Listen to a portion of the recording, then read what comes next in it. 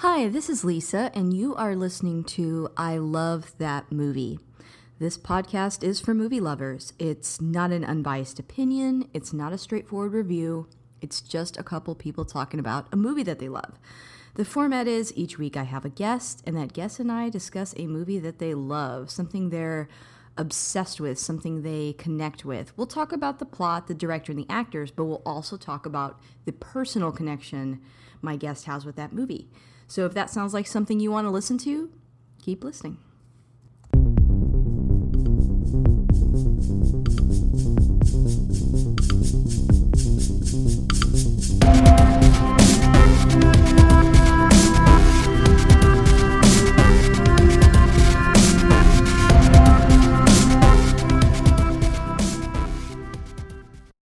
Hey, this is Lisa, and you can catch up with me on Twitter. You can find me at ILTM Podcast. I'm also on Instagram at I Love That Movie Podcast, and we have a Patreon. Show is always free, but you can support us on there if you want. Right now, we're covering She-Hulk, so if you want to hear my thoughts on She-Hulk and other shows that I'm watching, you get a weekly bonus episode by signing up. Want to take a moment to thank our top patrons. They are Chris Balga, Jeff Widman, Philip Barker, Michael Cross, and Josh Johnson. Thank you guys so much for keeping the lights on. And if you like what you hear today, please subscribe and rate the show wherever you're listening. It does help new listeners find us. And I have a returning voice. You actually just heard him on my Patreon episode recently. I've got Stu. Say hi, Stu. Hello there. Stu, you are back. You requested to come back because you wanted to talk about a Halloween movie, or not a Halloween movie, but a spooky movie. It is spooky season, and so my guest always picks the movie. What movie did you choose to talk about today? I picked James Wan's recent unexpected Dark Horse masterpiece of *Malignant*. Yes, I agree. It's a masterpiece. I'm getting ahead of myself, though. I got so eager to talk about it. I forgot to say you should introduce yourself. So why don't you introduce yourself a little bit, and then we'll come back to *Malignant*. Stuart Little, love movies, obviously. I've been on the show a number of times. I'm Scottish, as you can hear, and that has influenced some of my choices at times. In fact, the original movie I was going to do would have been another one in that length, but we went for the spooky few instead. So, look, I think about maybe now I think about it, there's not a lot of like horror movies set in Scotland, though there probably should be. So then you've got some of the like the folklore and yeah, I feel like I saw a horror movie that had folklore in it, but I feel like it was Irish, not Scottish. Oh gosh, what was that called? I don't know. They were like trapped in a house and they like. Oh, I can't remember. The movie was okay. Yeah. But yeah, there's not like Scottish ones. Yeah. I think Dog Soldiers was set in Scotland, but I don't think most. I think most of the. But it was like because I think it was like they were like soldiers training, so it was like they're out in the middle of nowhere, so that wasn't really important to the narrative a whole lot. But yeah. Well, it is a good idea for a movie, but this movie is actually set in Seattle. Yes. So yeah, you picked *Malignant*, which I'm assuming you saw this when it came out. Yes, I saw it in theaters because we still don't have HBO Max over here. So that's right. We didn't get the option of dual release, but whatever.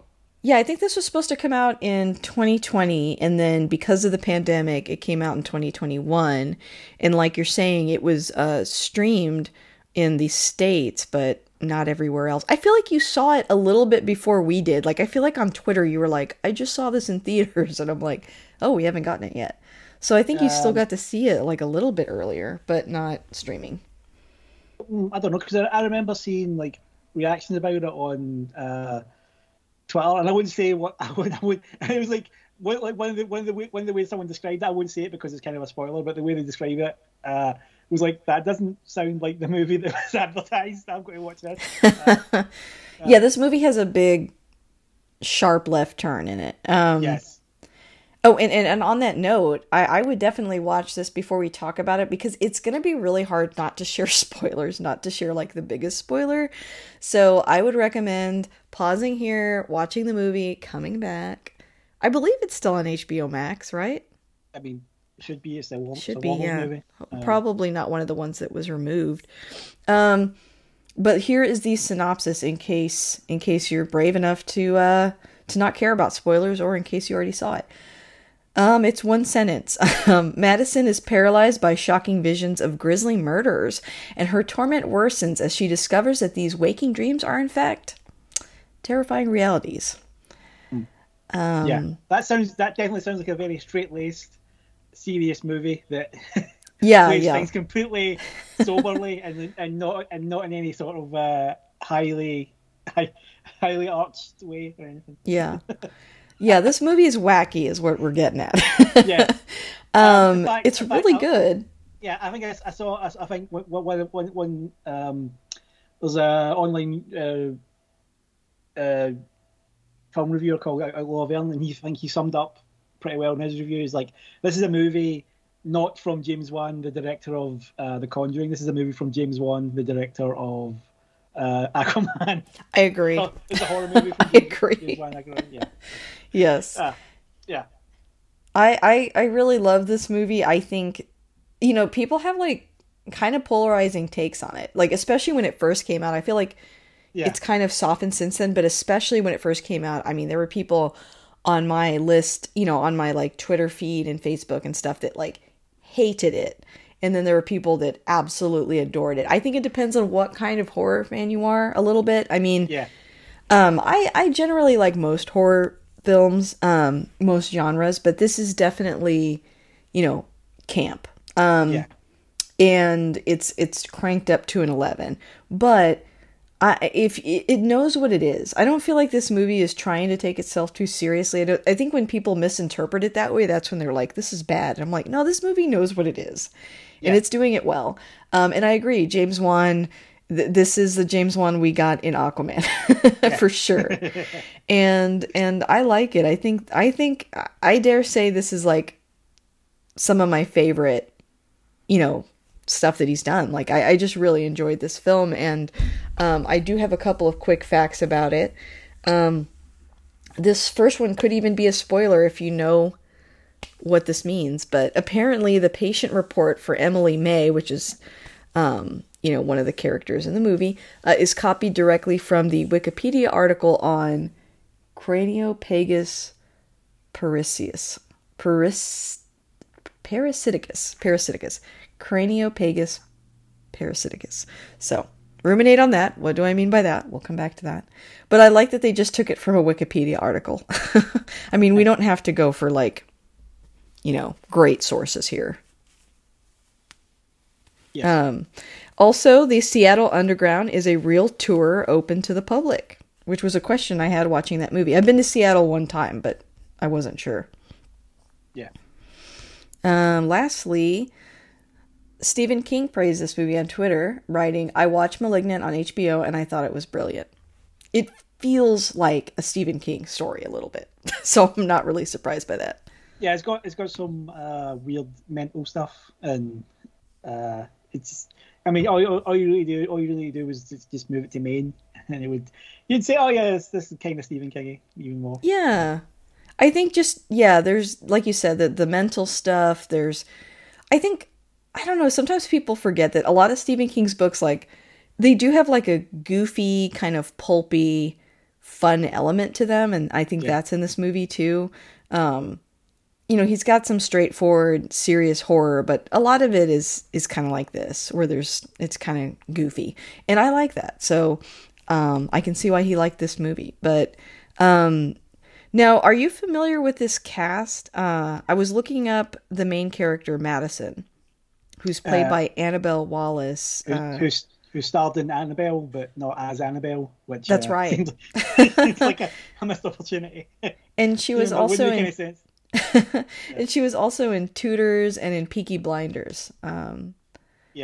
Two shows I don't watch a whole lot, but I know are very popular. But I think she did such a great job. She has sort of a Jessica Chastain look to her in this movie. There's something like really striking about the dark hair on her. It kind of almost looks like a wig, but but she's got an interesting look in the movie, and I don't know. She does a really good job as a central character. I mean, she does sort of look sort of gothic.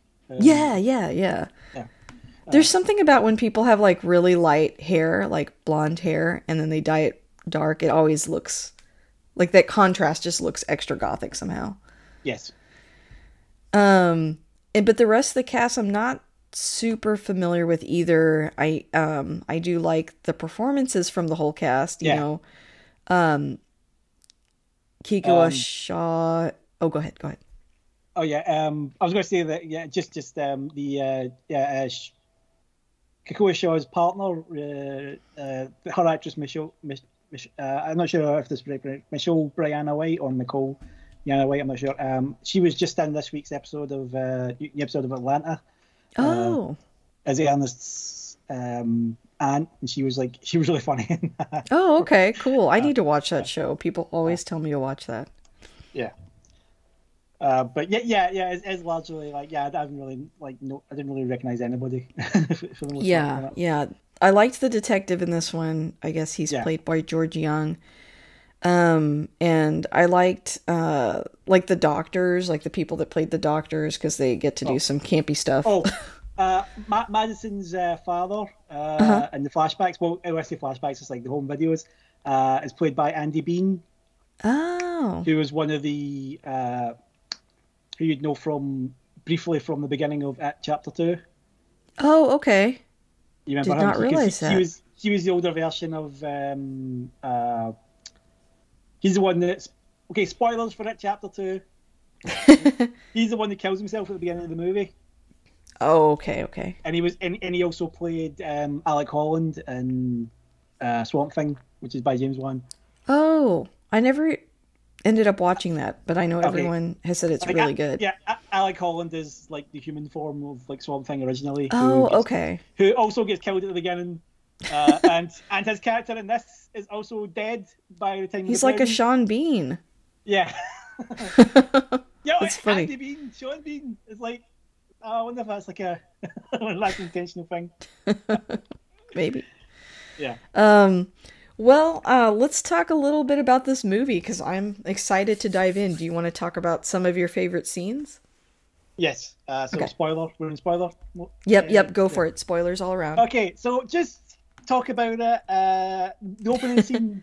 The opening scene is great because we talk about how this movie takes a left. But it actually takes a left right at the beginning because when you watch the trailer, like just watch the trailers for these things, and like you also get and like it sort of hints at what's going on with the plot. There's a separate killer, and Madison is like somehow connected to them, and there's like some sort of supernatural aspect that they're mentally linked. But there's like also some elements like with like implying maybe it's like a ghost. Or something.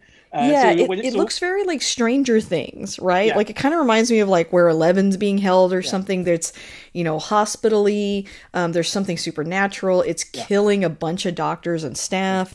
Yeah. But you get this and it seems like from the trailers and marketing, it all seems like sort of very, like I said, straight-faced.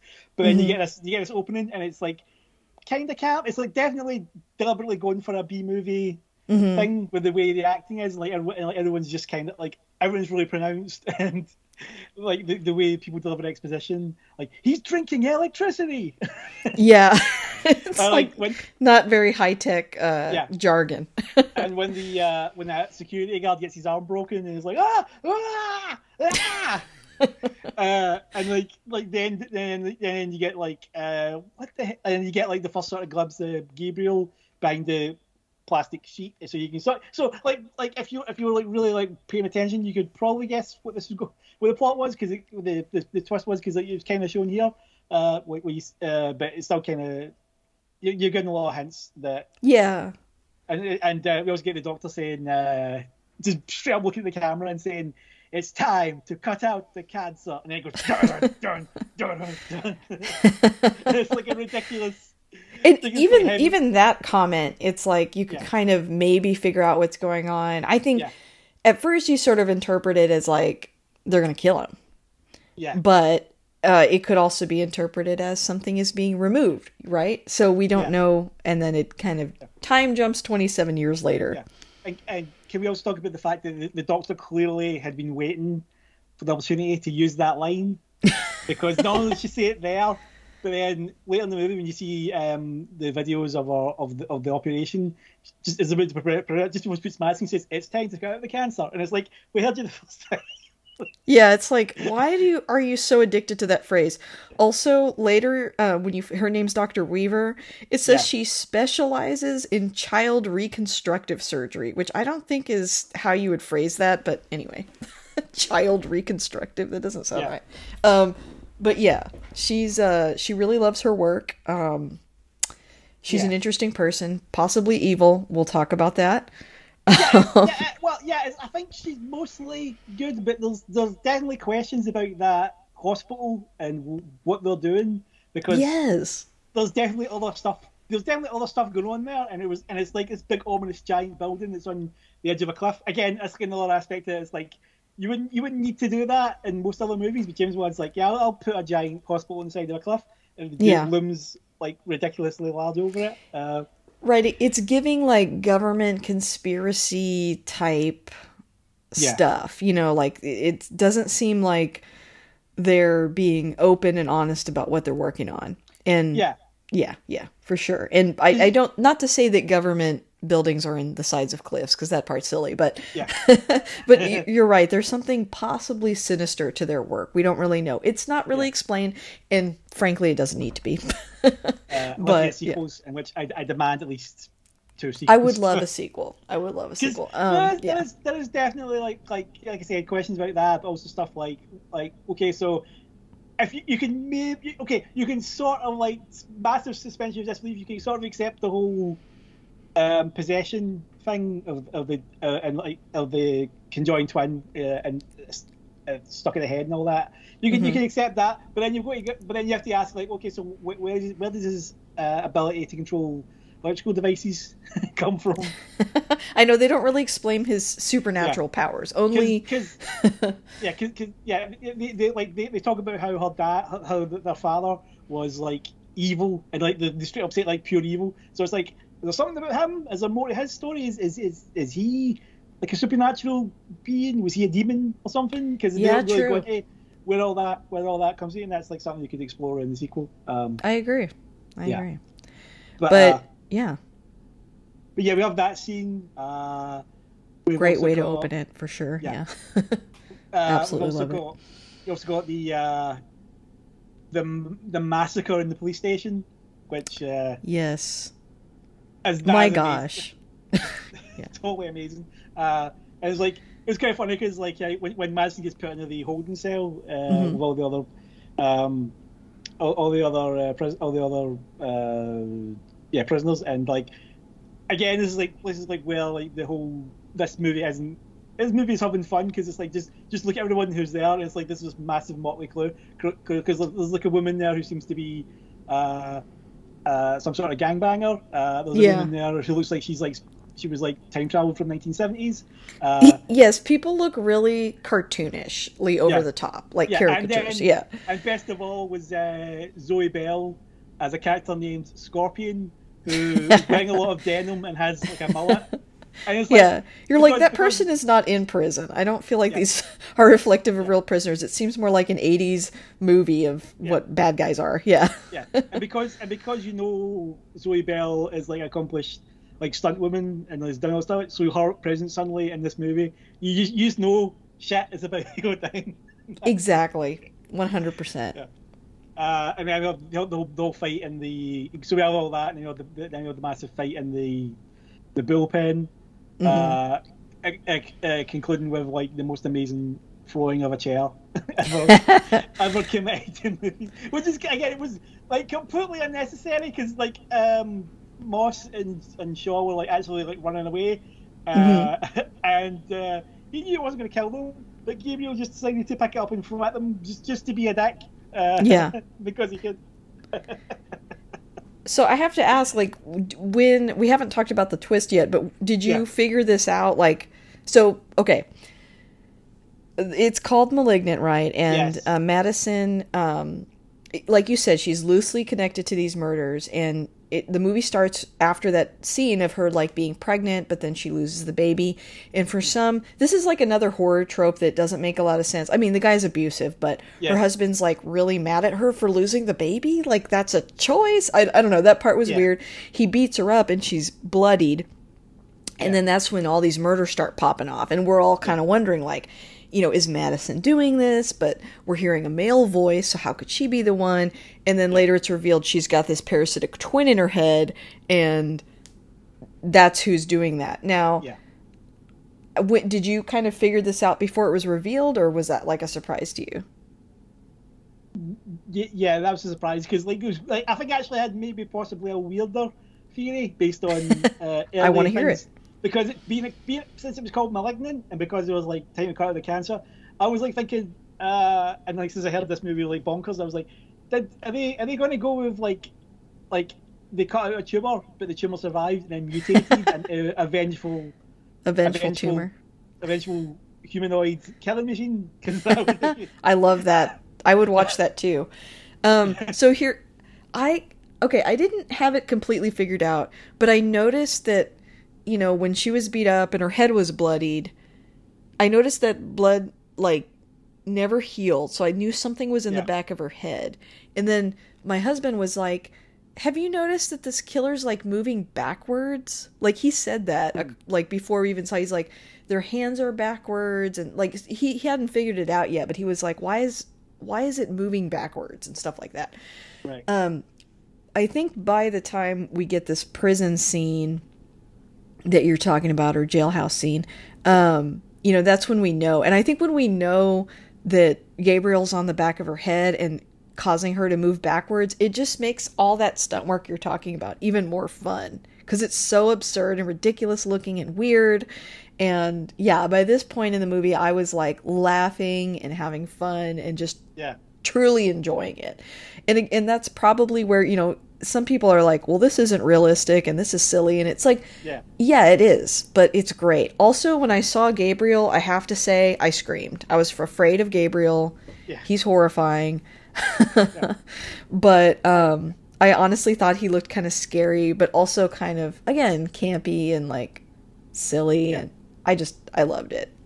Yeah, because like the movie does like kind of throws you some side to side in terms of like what's going on, because that first kill with the husband, it does play like there's a ghost from the way everything's depicted, but then it's like not very long after they actually showed Gabriel, well, to the extent that they do without giving away that it's Madison, like, as an actual like physical presence, like living in this mysterious attic, which again that was an amazing reveal as well. Yes, because like especially the fact that like we just had that scene where Madison is like is talking to the psychic, and she's sort of remembering Gabriel, and then it does any play like on this music, and then it cuts to a wide shot, establishing shot. So you think, oh, we're going to go to a different location here, and you have Jane Doe trying to escape from the wall, and then she falls down, breaks through the floor, and like out of nowhere, she's like smashing through into Madison's living room. And it just cuts back to Madison's reaction. It's just like, just pauses, and then she just gives like a ridiculous loud scream while the music plays. Oh, that's another thing. Like, the music is great, and like the fact that she's playing that version of "Where Is My Mind" over it, which took a couple of times for me to recognize that. Yeah, I was like, oh, that's the Pixies song. You know, I did notice it. I think because when I was younger, I was like obsessed with Fight Club. I know, y'all, that's really weird to say now, but I did really like that movie, so I liked that song. Yeah, and like that's like another clue about it. Where is my mind? Because she's not. Her mind is literally being taken. Her mind is literally being like shoved out of her body for a bit, so Gabriel can take over.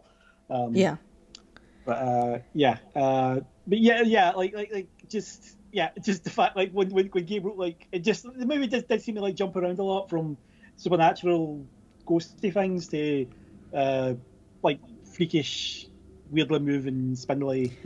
Yes, I really liked Gabriel's weapon, which is I guess Weaver's trophy that he turns into that weird knife thing that becomes. I loved that. Yeah. That was like, great. it's also funny because it's like it's arguably kind of unnecessary because like he's going around like ripping people like he's like depicted as like so strong, he just like snap people's necks and all that, but he really wants to like make a mess of everybody. Yeah. Basically, his motive is he kills anybody that gets too close to Madison. Yeah. And yeah, I love that. I love, like you were talking about earlier, I really like the scene where we get footage from her childhood, and you know, for a while we think Gabriel is like an imaginary friend. I thought that was like another fun, like there's a lot of fun little scenes within this movie that are like different tropes from different horror movies, and I thought that was like a really good one too. But yeah, towards the end we're like, okay, Gabriel is just like this evil parasitic twin. Yeah. And for some reason, he's got powers that are never explained, but very entertaining nonetheless. Yeah, and like, the jealousy thing is quite good. And I actually really like Maddie Hassan as the sister Sydney. She's good. She's good comic relief. Because like she's like again, it's like just a good balance of like the family drama between them and like the humor she brings to it, including like that scene where like after the husband's been killed and Madison's like in the house alone, and she's in like the bedroom, and like the camera just pans over and there's like Sydney just like looking in through the window, and it's probably like the funniest jump scare because it's like she didn't even really do it. She just like sitting there and it's like, Jesus, and then just the fact that her interactions with Kekoa Shaw, where she's like she keeps unintentionally flirting with him. And getting embarrassed about it, about like when you know, if Madison, if you check this out, and if you're wrong, then you can lock Madison up and you can put the handcuffs on me, and then there's like awkward pause. Yeah. Yeah, I like the sister, and you know, this is like the big turning point for Madison too. So we find out that Gabriel really hated when Madison's I guess like adopted mom was pregnant because, you know, again, competition. He wants to be the only sibling, so he doesn't like the new sibling and wants to kill her, which I agree, like she's really good comedy relief, and like also she gets like so screwed up, like thrown in that bed and things on top of her, and somehow she like survives all that, which I'm like, I don't know that that's realistic, but she's kind of like her turning point, you know. That's how she's able to fight back against Gabriel, the love of her sister, which I think is kind of cute and like different from a lot of horror movies centered on like a love interest, but this time it's like sibling love, and I think that's kind of cool. You know, I like when movies stray from just like the romantic stuff, just because the romantic stuff is so overdone, and so I liked that part of it too. Yeah, and she's just like some of the ways she's like trying to like help. She's trying to she's trying to like insert herself into the investigation, and she's like suggesting that, oh well, you know, maybe it's a psychic. I mean, you consult psychics all the time, don't you? It's like, no, we don't do that. And she's like, actually, no, I'm pretty sure you do. I mean, I played the psychic once on a TV cop show, and they said they do it all the time, and like, no, that's not. It is true, like in a lot of like horror movies, they consult a psychic and they act like that's just part of investigation, and you're like, you know, it's not. But yeah, that's pretty funny. And I again, like when she goes to investigate the hospital, and she's going to go in the basement, she's like, oh no. That was quite funny because like that whole scene is like, you kind of expect there to be a big jump scare in that moment, but it's eerie, but she gets what she needs, and then it just cuts to her going to her mother and just to watch the video, because she's the only person she knows apparently with a VCR. Well, I mean, there's not a lot of people with VCRs anymore, I guess. Yeah. But yeah, also interesting that we meet the mother and then she dies like immediately, which again I feel like is another trope. But wait, what? Don't we meet Madison's mother in the movie too? And she dies. I thought. No, she doesn't die. Oh, I thought she died. Okay. She's a woman leading the tour on the underground tour, and she's still alive at the end. Oh, okay. I thought she died. Because remember they go. I made that up. Yeah. But Sorry, I thought you were talking about her adopted mother. Oh yeah, I probably am. Yeah, I probably got them confused. Yeah, she was good. Like there was like. Again, just there was like a kind of a like notable detail where like she was ill somehow. I think she was in a wheelchair and she was like on like a IV, and it wasn't really explained what it was going on with That's right. Yeah. Yeah. That's true. Like, okay. I mean, That's who I guess was it's just- thinking of. I think I probably just got them confused. Oh, that's Susanna Thompson. Who played her. Who she was Moira Queen in Arrow, and she was also, but she was also the Borg Queen on Star Trek Voyager. Oh my gosh. Yeah. Nice. Did not know that. So Very cool. That's good. Oh, I also liked, okay, I'm jumping around, I know, but I also liked how we find out later that like Gabriel, like every time Madison got pregnant, Gabriel would like absorb that twin and steal its powers, and absorb it and get stronger and stronger, and like that's kind of her breaking point too. She's like, oh no, he took my baby, basically. I thought that was campy and silly and like, I don't know, just kind of fun. Yeah, this movie is surprisingly little chill about what in other movies would be like really serious topics. That's true. Like yeah, miscarriages are a very, in real life, a very sensitive topic. But you're right. In this movie, it's just like he just absorbed them. also, the fact that like Gabriel is depicted as a completely unsympathetic monster, considering he kind of had like he really, looking at it objectively, he really did have like kind of like the bad end of that deal, because he was born as a parasite and. True. Like, he didn't have like autonomy, and any autonomy he had to take for himself. But the movie doesn't. I think they talk about briefly about how maybe they tried to help him, but then they just gave up pretty quickly. It's like, nah, he's evil. He's pure evil, just like his father. Right. You have a good point. Like, there's not a lot of moral consideration about cutting a person out of another person and not giving them any choices. Like you said, he has no autonomy, and he's so horrifying. Like, when you finally get to see him, he's so scary looking. I love the way he looks. Yeah, and like it's also the fact that like the twins are like a product of sexual assault on a minor. Oh, true, as well. True. Again, that's very serious, and like I'm not saying the movie makes light of it, but it does like. I mean, it does kind of use it in a very Hollywoody, well, not Hollywood, but it's like very, high concept.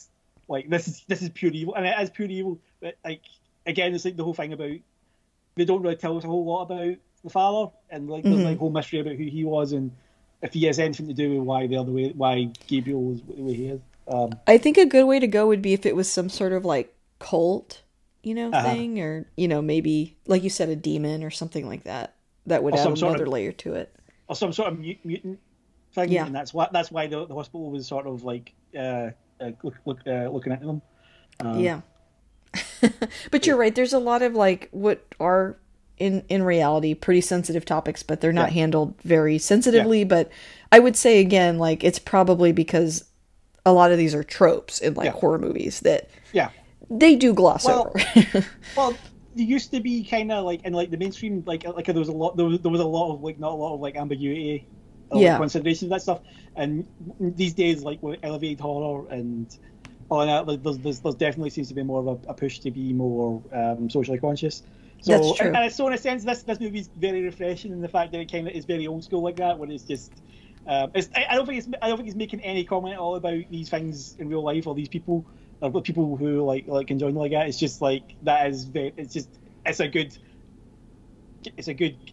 hook for what exactly. Like I think this is more like it almost if it wasn't a movie, it could be like an episode of Creep Show or something. It's just like silly, fun horror, like old school stuff.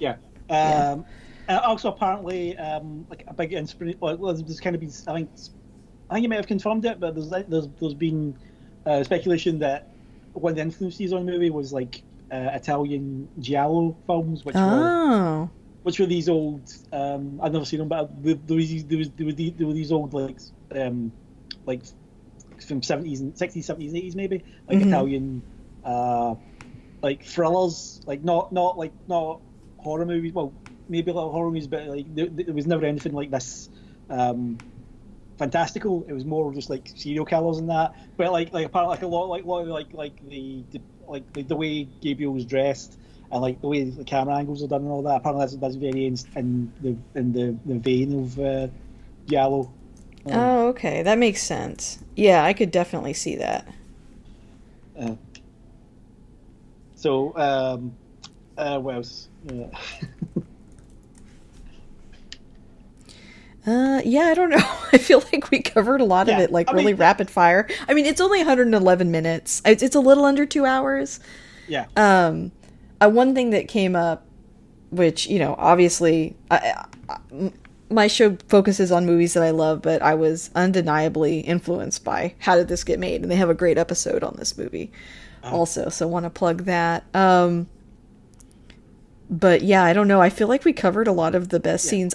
I guess we talked about it, but I really like too when, like you said, when they kind of show, I guess when she's in her mind and like Gabriel is like taking over and can kind of, he's not controlling reality, but he's like making her, I guess, like hallucinate her inner mind's eye. And I like those scenes. I think those are really fun. And when like Dr. Weir gets killed, the way that shot is very weird because like what Madison first sees Dr. Weaver in her own house, behind the washing machine. Oh yeah, like, that was a really weird shot as well because it really just gave you the impression that this woman just appeared in Madison's house and was like sitting behind this open door and was like looking through the window. It's it's quite funny. But like the murder scenes are all very like shot a very atmospheric way. Like the second one with the red light. Mm-hmm.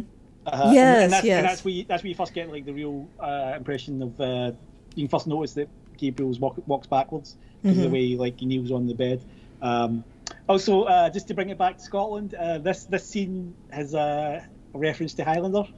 Oh, because like, you know, they say that, you know, like the reason they recognize like they're able to recognize where the place is because it's like the Silver Cup apartments. Oh, okay. And so, because there's like a big Silver Cup sign outside, and like in Highlander, there was like the climax took place at the real life, like Silver Cup Studios. What is it? Like the Silver Cup. It was like a factory that they did like sugar, and then it was used as like for movies. And apparently that was James Wan. That was a deliberate reference by James Wan to Russell McCaughey, who directed Highlander because they're fellow Australians. That's another thing as well. Australian directors, like, they seem to bring like just this batshit energy to these things, because like him and was it Leigh Whannell who did Upgrade. Oh, I still haven't seen Upgrade. If you like Malignant, you'll like Upgrade. Although, you like Upgrade, because that's the movie. You know what that movie is? Yes. The guy gets the sort of like cybernetic enhancement to him to try and find his wife, like the guy, his wife's killers, and like it's got an AI that takes over for him, and it's like it's just like similar energy to this, like in terms of like the way it does the action scenes and all that. Yes. I also really like the CSI character. Oh yeah. The one who's clearly got like a crush on Shaw. Yes. Played by Ingrid Bisu, who I think actually, she co-wrote it with James Wan. Oh, interesting. They're married in real life. Oh, I didn't know that. Wow, that's really cool. Well, they came up. They co-wrote the story. The screenplay was by someone else. Okay. So like they came up with the concept. They just didn't write the screenplay. But Makes sense. she's also got one of my favorite bits of the movie where after Gabriel does all that stuff at the police station and leaves, she runs in and she's like, she sees Moss has got she's got the big cut on her belly, and she's like, oh, and then she sees Cocoa, who's just got like a broken arm. She's like, oh my god. And she gets the phone out and she's like, wait a minute, why am I dialing 911? Because she just realizes that would be completely pointless in this situation because all the cops just got their asses handed to them. Yeah. She's really pretty. Yeah.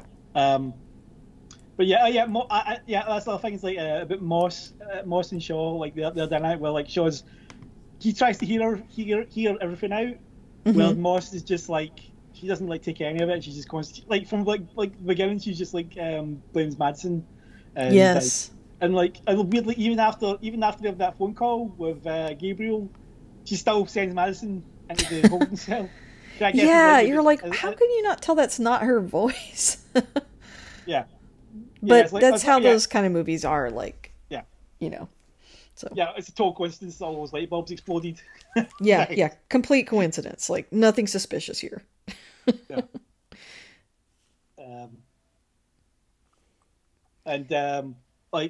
Just I love again, just you can't really it's all like the little things in this movie that make it great, like little extras that they didn't need to do, but they did it anyway, like when for the climax when they go to the hospital and room and like there's that one security guard and then Gabriel just makes the guy's pacemaker explode.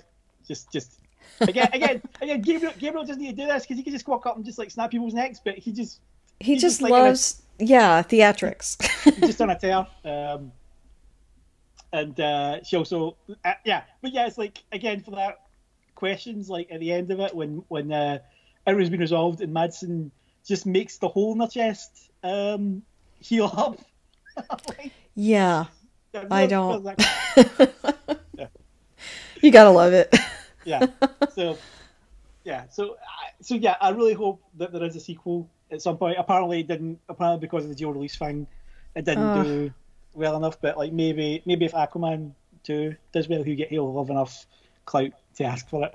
Yeah, that's true. If it can make it like his pet project, or these days, well, I don't know. HBO's not really loving all these streaming movies, but I mean, like that would have been one angle. But he could always go to Netflix or somewhere else, maybe. I mean, we'll see. Yeah. But yeah, I would like a sequel. I think you're right. I think telling more about her dad would be a good way to do it. Plus, she said that she'd be ready to fight Gabriel next time, but there is like a little faint glimmer at the end that he's still active. So yeah, I'd also accept it if they made it like a lot of it like a courtroom drama where Madsen has to like go on trial over the things, and then she has to defend herself about the situation. And like I love because like that's the thing about like these like I love to see a movie like where this crazy thing happens and then in the sequel like it's publicly known and like the world has changed. Because sometimes you get movies that do things like this, do high things, and then the sequel kind of walks it back. Like I think like the first Chucky movie, the cop in that film and the main kid's mother, they both know that Chucky is real, but in the sequel it's just like the mother like went insane or something like that, and then the cop just probably didn't do anything to back her up on it.